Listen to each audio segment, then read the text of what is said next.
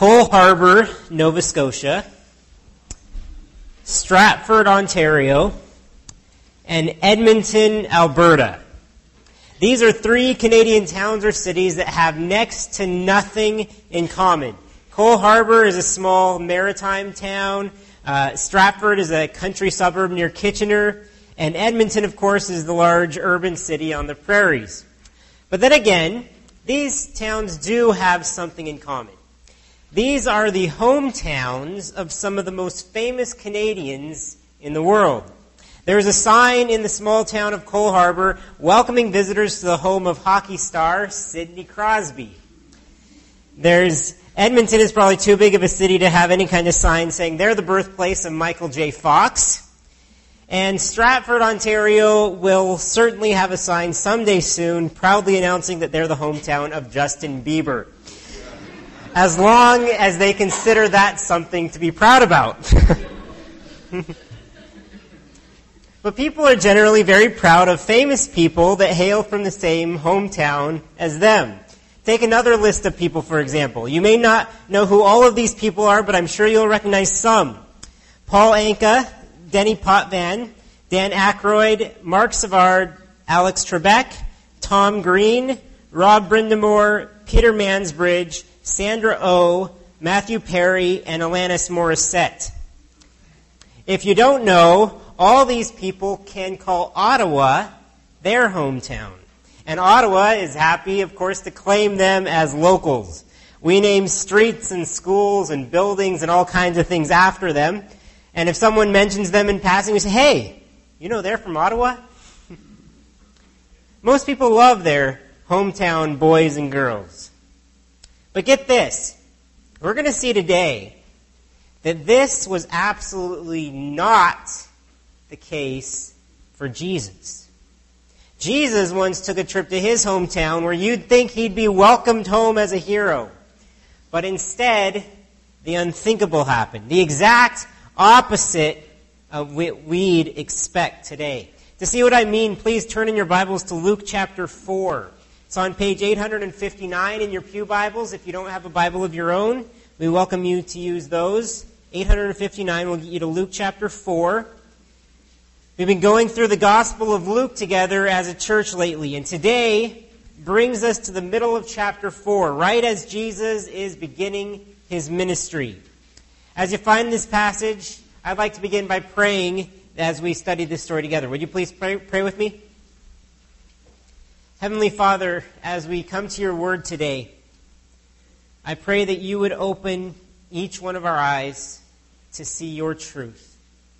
To see your word and what it has to say to each one of us. We know that your word can change our lives, and we pray that you would do that today. Change our hearts, change our minds, change our spirits to see you and to worship you more fully. We ask this in Jesus' name. Amen. So last week, if you were with us, we saw Jesus in the wilderness, resisting the devil's temptations that he threw at him. And verse 13 wrapped up the story by saying, "And when the devil had ended every temptation, he departed from him until an opportune time." We're going to begin in verse 14 today, but I'd imagine after this, Jesus went and got some much-needed food at a local McDonald's or something. We don't know that, but what we do know is that Jesus kept following the Spirit everywhere he went. And verse 14 says, "And Jesus returned in the power of the Spirit to Galilee." Instead of the desert, this time the Spirit led him back into civilization.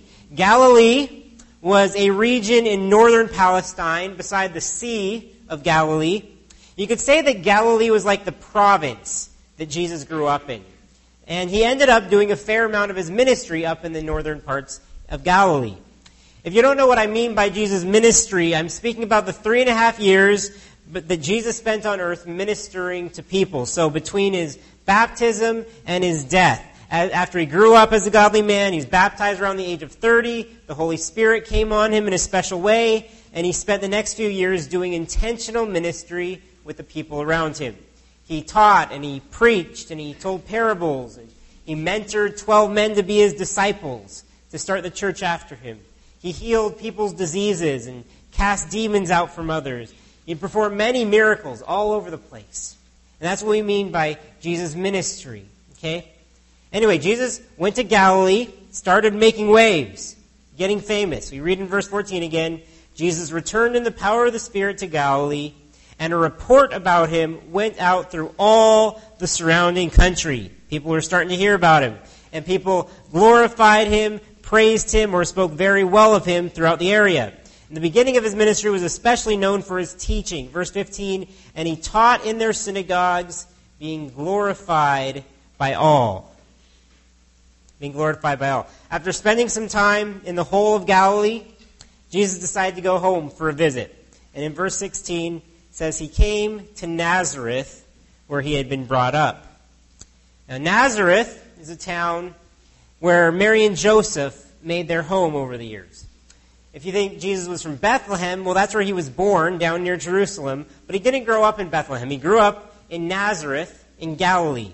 So Jesus of Nazareth, as he was known, came home for a visit. If you live away from home, aren't visits home some of the best parts of the year? Going to see your old stomping grounds. If you're a student from out of town, you look forward to visiting with your family or friends over holidays or the summer. If you're a parent with children that are out of town or grandchildren, you can't wait for them to come visit you. Or maybe you can't wait for grandparents or other relatives to come in from out of town to visit. It's usually just a joyous occasion to reconnect. And I'd imagine it was the same for Jesus. Family and friends must have been excited to see him come home. Scholars are pretty confident that Joseph, Jesus' earthly father, would have passed away by this time. But Mary was very much alive and would have been thrilled to see her son come home. And we assume that his siblings as well were likely to happy to catch up with him. During Jesus' visit, he participated in the everyday life of the Nazarenes. And part of that life was going to the synagogue every Saturday on the Sabbath. In verse 16, and he came to Nazareth where he had been brought up. And as was his custom, he went to the synagogue on the Sabbath day, and he stood up to read. Now the synagogue can use some explanation, because we don't use that very often today. But the synagogue, in Jesus' day, the temple in Jerusalem was the center of Jewish worship. That's where you went for everything big that happened. But many people lived far away from Jerusalem, and so they couldn't visit the temple very often. So they began building these buildings known as synagogues, and it was like a religious community center building that people could gather for religious reasons. It was built like an amphitheater with stairs surrounding the floor, and people would sit on the stairs, that would be the seating, and whoever taught would stand on the floor in the middle. For services, people would gather and first spend time praying and singing from the Psalms. And then someone, either a local rabbi or a town elder, would get up and start to speak. They'd read from the scriptures and then talk about that scripture, very much like an expository sermon like you get here every week. If you think this sounds like a church service, that's because it does. It's believed that the early church actually based its worship services on the style of worship services in the synagogue. And Luke tells us that Jesus made a habit of attending the synagogue every Sabbath, wherever he was, like everyone he was with. And since Jesus was starting to get this reputation as a teacher or a rabbi, he was invited that day to share the sermon with the synagogue. So, verse 16 again, as was his custom, he went to the synagogue on the Sabbath day and he stood up to read, speaking of the scriptures. But I doubt the Nazarenes ever expected what they were about to hear from Jesus. In his talk, Jesus focused on God's grace. Okay? Both exciting and potentially offensive aspects of God's grace. And what he said first got people talking excitedly. And this is what we'll see if you want to keep track in your notes. That Jesus was marveled at for preaching God's liberating and jubilant grace. When Jesus preached about God's amazing grace, people marveled. Imagine the scene with me. You're in the synagogue, He just finished singing some psalms together, and Jesus gets up, moves to the center of the room, and you recognize him as the local boy who grew up but left town, but now he's back. And the synagogue worker comes up and hands a scroll to Jesus from the Scriptures. Now, a scroll, I like to say it was the ancient version of an iPad, where everything was on one page. And in case you ever wondered where the phrase scrolling up and down came from, it comes from a scroll. But Jesus unrolled the scroll, scrolls down a ways, and finds what he's looking for. And he says, I will be reading to you today from the prophet Isaiah. Then he begins to read. That's what Luke says happens here. It's verse 17, and the scroll of the prophet Isaiah was given to him. He unrolled the scroll and found the place where it was written. And this is what he read from what we know of Isaiah 61, 1 and 2. The Spirit of the Lord is upon me, because he has anointed me to proclaim good news to the poor. He has sent me to proclaim liberty to the captives and recovering of sight to the blind, to set at liberty those who are oppressed, to proclaim the year of the Lord's favor. Now, all the people in the synagogue would have immediately understood these verses to be speaking about Messiah, for whom they were waiting. The name Messiah actually means anointed one. And Jesus said here, the Spirit of the Lord is upon me because he has anointed me. About 700 years before Jesus, Isaiah the prophet prophesied that God would send a man to the Jews, a Messiah who would save his people from poverty and oppression. So as the Nazarenes heard these verses read by Jesus, they would have thought, okay, great, he wants to talk about Messiah. Now think of what they would have expected to hear Jesus talk about as he expounded upon those verses. They would have expected Jesus to talk about there being hope for a Messiah to come one day. And if they felt poor or sick or oppressed, God would one day send someone to save them. And they'd probably encourage them to keep patiently waiting for that coming day. That's what they'd expect. But boy, were they in for a surprise. Jesus didn't say any of those things. Read with me in verse 20. He rolled up the scroll, gave it back to the attendant, and sat down. And the eyes of all in the synagogue were fixed on him. This doesn't mean that Jesus went back to where he'd been sitting before. When the rabbis preached in the synagogue, they stood to read the Scriptures out of respect for the Scriptures, and then they would have a seat right where they stood in the middle of the synagogue. And they would preach their sermon sitting from a stool or a chair. So I'd like to make a request that we get rid of this pulpit next Sunday. We get a lazy boy recliner right here, and I'll preach from that. Sound good? I mean, guest preachers would love coming to preach here. But anyway, Jesus read from Isaiah. He sat down to teach. Every eye was fixed on him, waiting his every word. Now, when I was learning how to preach, I was told that your introduction had to grab people's attention in order to keep them attentive. But what Jesus said next would not only have grabbed their attention. What he said would have grabbed their attention, shaken them, slapped them around a bit, stunned them, and then threw them to the ground. He got their attention is an understatement. It was one of the most bold and radical statements that Jesus said during his ministry. In verse 20, it said, and the eyes of all in the synagogue were fixed on him, and he began to say to them, today this scripture has been fulfilled in your hearing. Whoa, wait, what? What did he just say? Did he just say what I think he said? By saying that a prophecy about the Messiah was fulfilled today, right here, Jesus was obviously claiming to be the Messiah. And this passage in Isaiah really does describe Jesus in a beautiful and poetic way. Verse 18, the Spirit of the Lord is upon me. We've already seen a number of times the Holy Spirit was on Jesus in a special way, in a powerful way. The Spirit of the Lord is upon me because he has anointed me. And Jesus had a specific purpose on earth. What was that purpose? To proclaim good news to the poor. He has sent me to proclaim liberty to the captives and recovering of sight to the blind, to set at liberty those who are oppressed, to proclaim the year of the Lord's favor. This says the Messiah was sent to proclaim 5 things. The Messiah wasn't only sent to proclaim these things now, but also to carry them out. But the proclamation is what was fulfilled on that day. Verse 18 says he was sent to proclaim good news to the poor. He was to proclaim liberty to the captives. He's to proclaim recovery of sight to the blind, and he's to proclaim liberty for those who are oppressed. The poor, captives, blind, and oppressed would represent all of the marginalized in society. In other words, Jesus had good news for anyone who found themselves in these situations.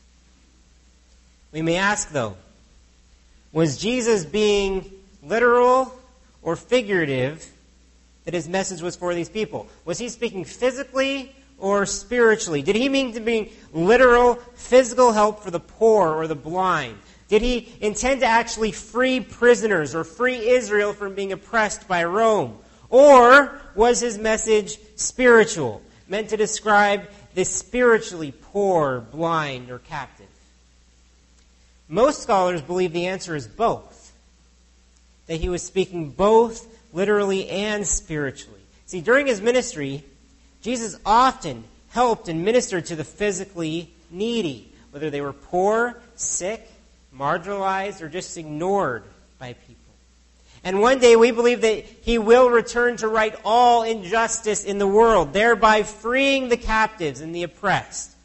But if Jesus only referred to a physical need, then the blessing would have been fairly limited to that. And it wouldn't have addressed people's greatest need. But throughout Luke and really throughout the Bible, we see Jesus constantly coming back to the spiritual needs of people. He'd help them physically, but then he'd address their spiritual need, of our desperate need for God's grace in our lives above anything else. So it's believed that Jesus was also describing spiritual blessings that were coming. He was describing both. You might think as you read this list, well, I'm not really poor. I don't feel oppressed. And I'm definitely not blind or in prison. But wasn't Jesus' message for everyone, regardless of their position or their wealth or their status? Well, we see, again, Jesus did show special care for the marginalized. And I'd say because they needed it more. They needed his physical help. But yes, Jesus' message was for everyone. And I think we miss the fact that what he says here does refer to everyone. See, spiritually, all of us are poor, in desperate need of God and the riches of his grace. We have nothing to offer God except our sin-stained lives. Nothing to give him. But 2 Corinthians 8:9 tells us, "For you know the grace of our Lord Jesus Christ, that though he was rich, yet for your sake he became poor, so that you by his poverty might become rich." We're also all spiritually captives. We are all chained in the prisons of sin, sentenced to die for them, on death row. And we cannot escape this prison on our own, and we wouldn't deserve to anyway, even if we could. We're not innocent. The law in the Bible is what acted as a prison, as we read in Romans 6. But now we are released from the law, having died to that which held us captive, so that we serve not under the old written code, but in the new life of the Spirit. Third, we are also spiritually blind. Without the Spirit opening our eyes to God's truth, we would never see it on our own. 2 Corinthians 4:4 says the devil has blinded the minds of the unbelievers to keep them from seeing the light of the gospel of the glory of Christ, who is the image of God. It sounds oxymoronic, but we've got to see our blindness without Christ. We are blind to our problem, just sin itself, and we're blind to the solution, which is Jesus. Finally, we are spiritually oppressed. We are in a battle against spiritual forces, and often we don't even realize it. Satan is against us. His minions are against us. The world and its culture is against us. Even our own flesh fights against us, oppressing us towards sin. Because of these oppressions, we often feel spiritually beaten down, bewildered, torn up. But Hebrews 12:3 tells us, "Consider Jesus, who endured such opposition from sinful men, so that you will not grow weary or lose heart." Do you see yourself in this prophecy now?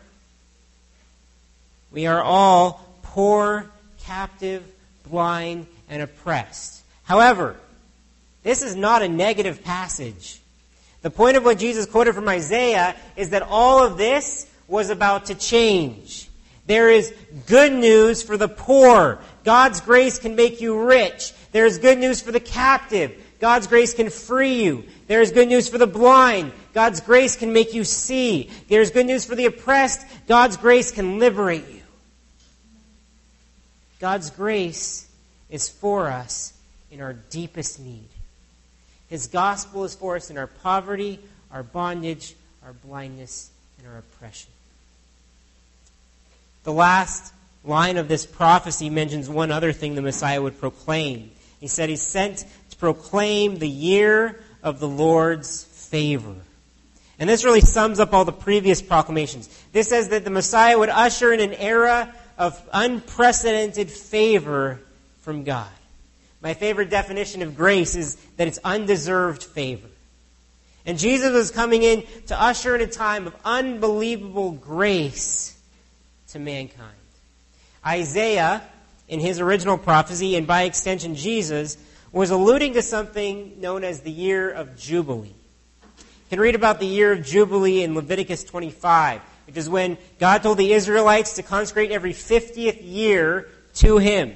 And during that year, slaves were freed, borrowed or lost property was returned, debtors were forgiven, and manual laborers took much of the year off as a Sabbath. And Isaiah was prophesying about a jubilee to end all jubilees. Not just 1 year, but an incessant and continual era of grace. We live in that era today. This message that Jesus delivered was an exciting one.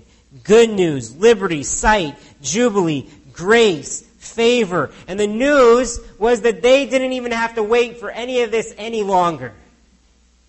Verse 22 says, "And all spoke well of him and marveled at the gracious words that were coming from his mouth." They marveled at this. They thought it was wonderful news. They were amazed by his gracious words. However, their response also revealed a bit of doubt. It says, they marveled at the gracious words that were coming from his mouth, and they said, "Is not this Joseph's son? Is not this Joseph's son?" Now what this means is they're thinking, wow, he's a great speaker. They marvel. That message was great. But he claimed to be the Messiah in that. And that seems crazy. After all, we know his parents. They're our neighbors. He's just a man from around here. He can't be the Messiah, can he? But they doubted and they marveled. I'd imagine if Jesus had ended there, we would have had a long line of people after the service waiting to shake his hand, like Pastor would get their hand shaken today. "Great sermon, Rabbi. Thank you for a wonderful message." But he didn't end there. And what he said next flipped the tables. And we wonder, if everyone liked him at this point, why did Jesus say anything else? Why would he go further? Well, Jesus wasn't on earth to make fans. He was there to make followers. Fans would cheer for him, but followers would die for him. And he came to preach all of God's grace, not just part. And all of God's grace had aspects that were hard to accept. Here's what we're going to see in the rest of this passage. That not only was Jesus marveled at, he was also rejected for prophesying God's worldwide grace by faith. Even though they marveled, they ended up rejecting Jesus because he prophesied all of God's grace. Jesus was rejected for prophesying God's worldwide grace by faith. Now, what Jesus says next is a bit cryptic. In verse 23, Jesus said, and he said to them, "Doubtless you will quote to me this proverb, 'Physician, heal yourself. What we have heard you did at Capernaum, do here in your hometown as well.'" What Jesus is doing here, he's basically assuming what they would say next. He's putting words in their mouth. But he knew their hearts. And he was absolutely right about what their heart response was. He says that they would quote a proverb that must have been well known in that day. It says, "Physician, heal yourself." What in the world does that proverb mean? I want you to imagine going to the doctor here someday for some ailment. Okay? And the doctor tells you, "I've got something that may heal you. It's a brand new drug that's barely been tested. It may cause some interesting side effects, though, maybe like growing an extra arm or something. But we don't know this for sure. And it may heal you perfectly with no side effects. So, do you want to try it out? See if it works?" How do you feel? Scared? Worried? Skeptical?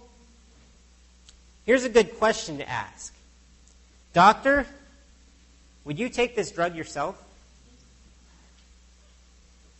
If he says he would never take it, then you probably shouldn't yourself. If he says, though, that he'd be willing to take the risk, it might be a risk worth taking.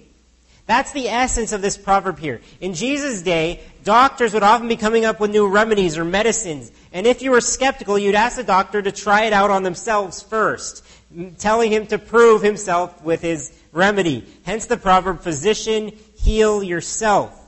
And Jesus was rightfully assuming that these people had doubts. They were skeptical about what he was saying, and they wanted him to prove himself. And they wanted him to prove himself by doing whatever he did in Capernaum. It says, "Doubtless you will quote to me this proverb, 'Physician, heal yourself. What we have heard you did at Capernaum, do here in your hometown as well.'" So whatever he did in Capernaum, probably some miracles or signs to prove his power, they wanted him to do in Nazareth as well.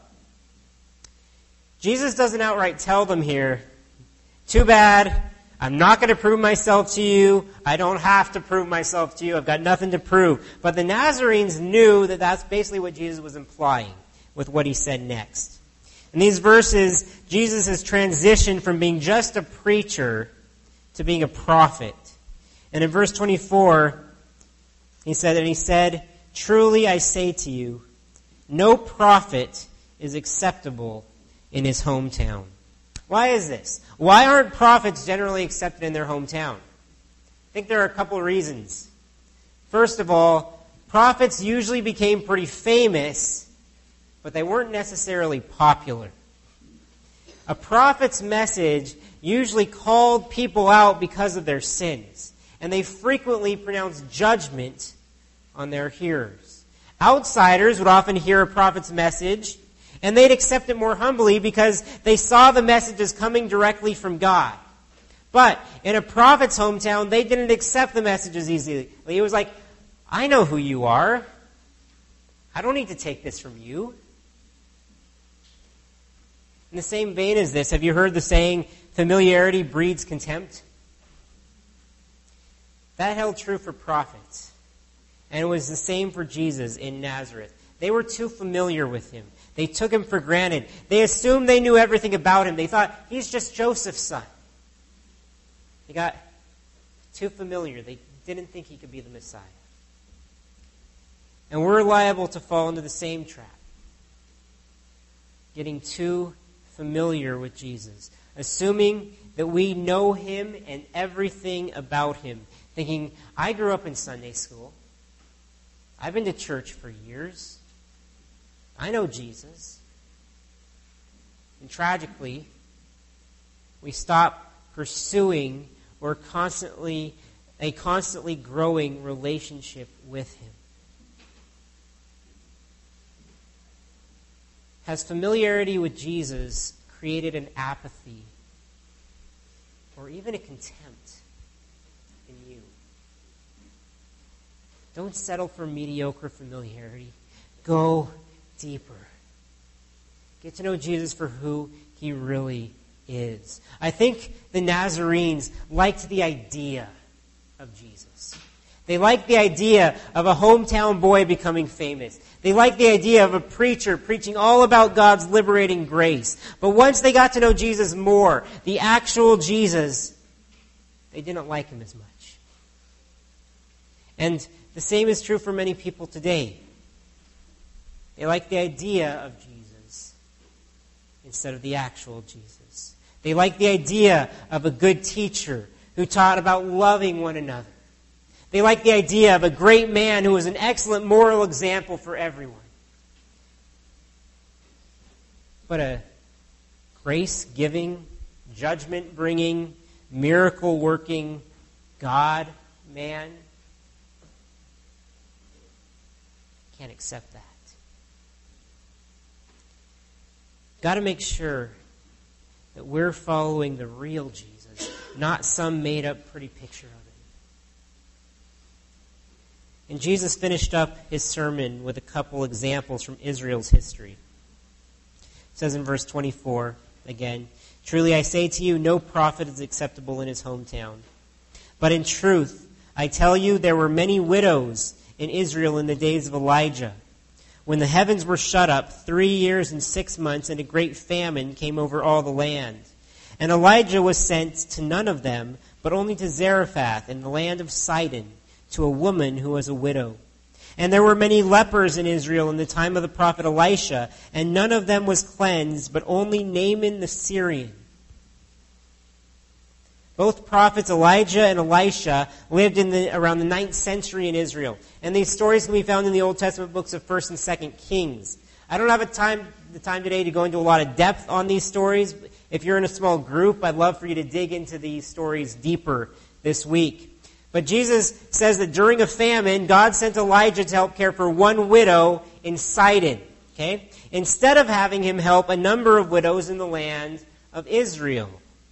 And that Elisha, this other prophet, helped cleanse the Syrian general Naaman, while not necessarily healing the many lepers that were in Israel.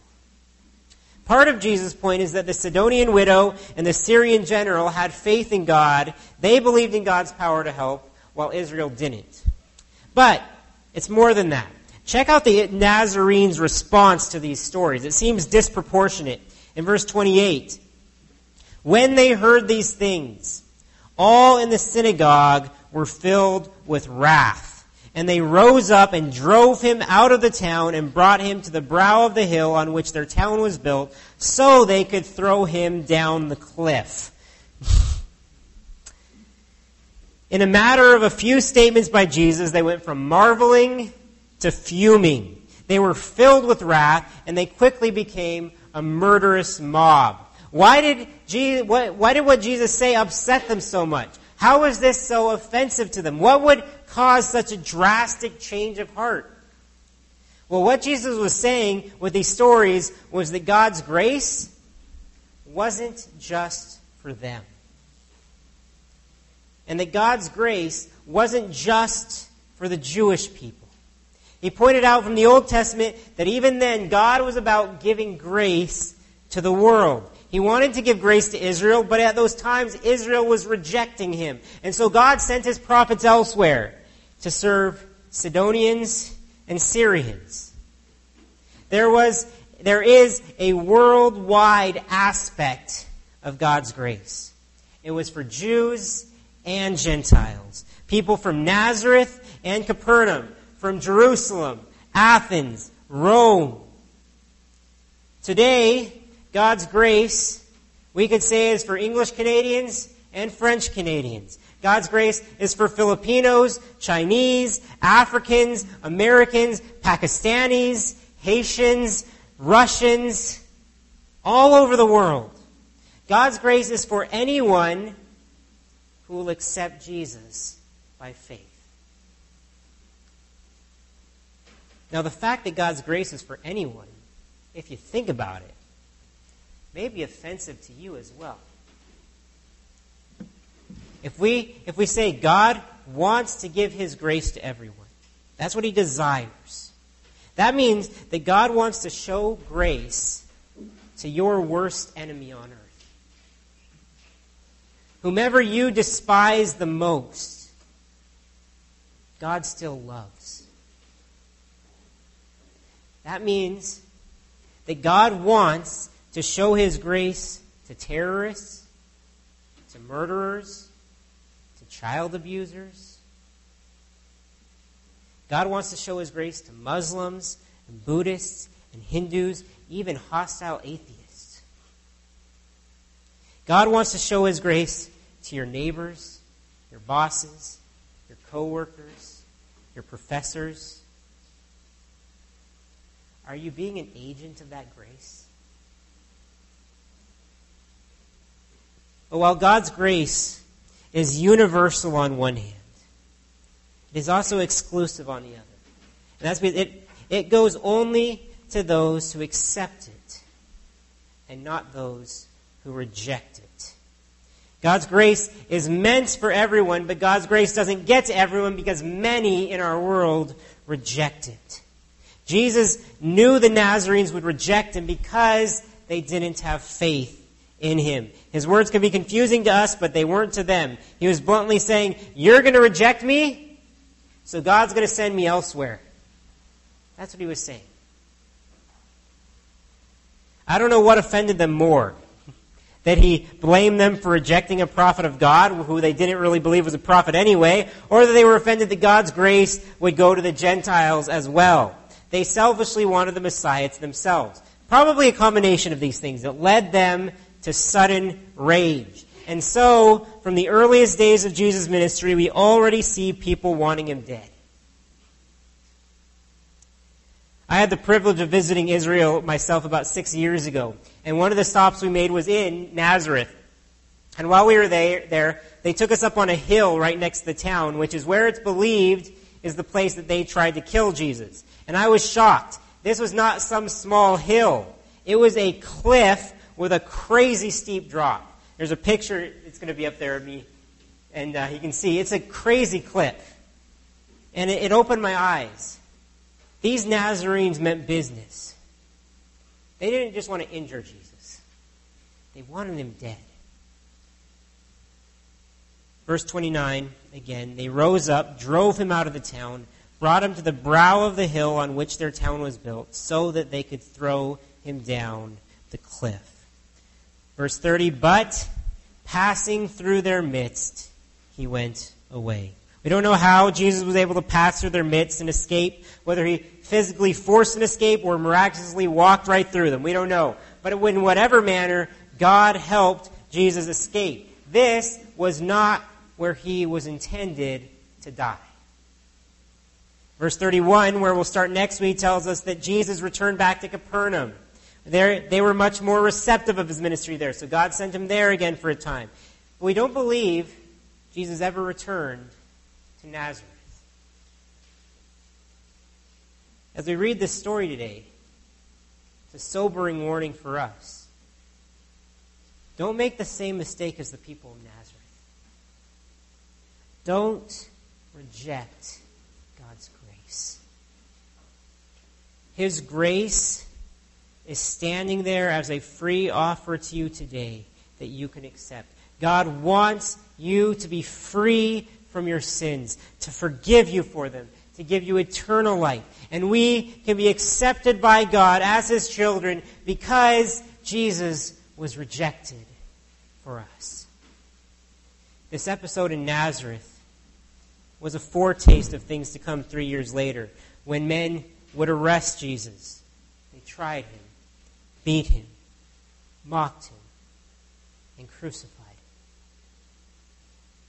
Where the Nazarenes failed, the Jews and Romans in Jerusalem would succeed. And Jesus would die. But he died in order to fulfill this prophecy. He died in order to pay the penalty for sin so he could proclaim good news and liberty and sight and liberation. And he rose from the dead in order to be able to offer life to those who killed him.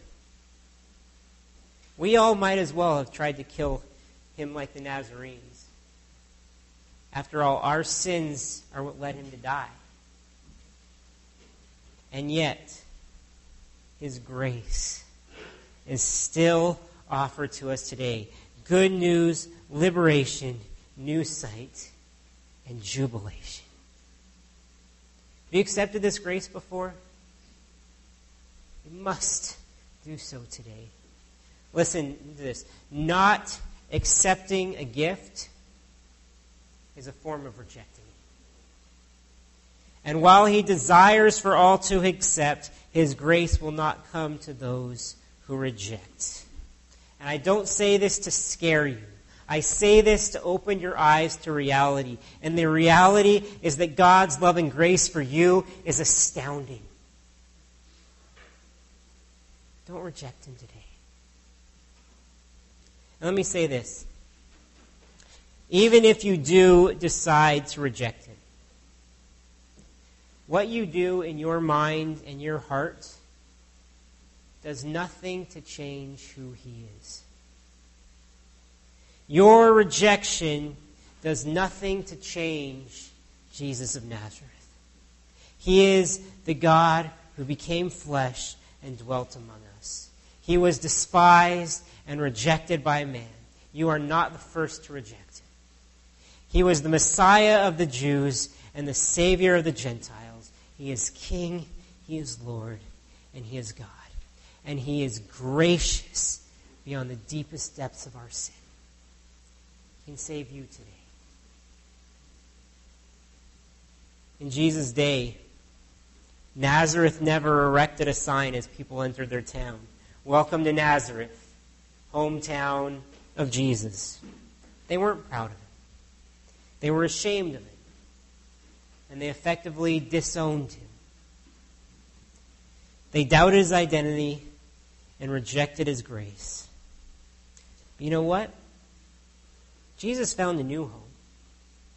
He found a new home with those who accepted him. In Ephesians 2:22, it says that Jesus has made the church into his dwelling place. It says, in him you are also being built together into a dwelling place for God by the Spirit. His hometown, his home, so to speak, is now spiritually in us as his church. And he dwells in our hearts through faith. I think it's time that we start erecting some signs, announcing how thrilled and humbled, how humbled we are that God has shown his grace to us through Jesus, so that many others would see and accept that liberating, jubilant, worldwide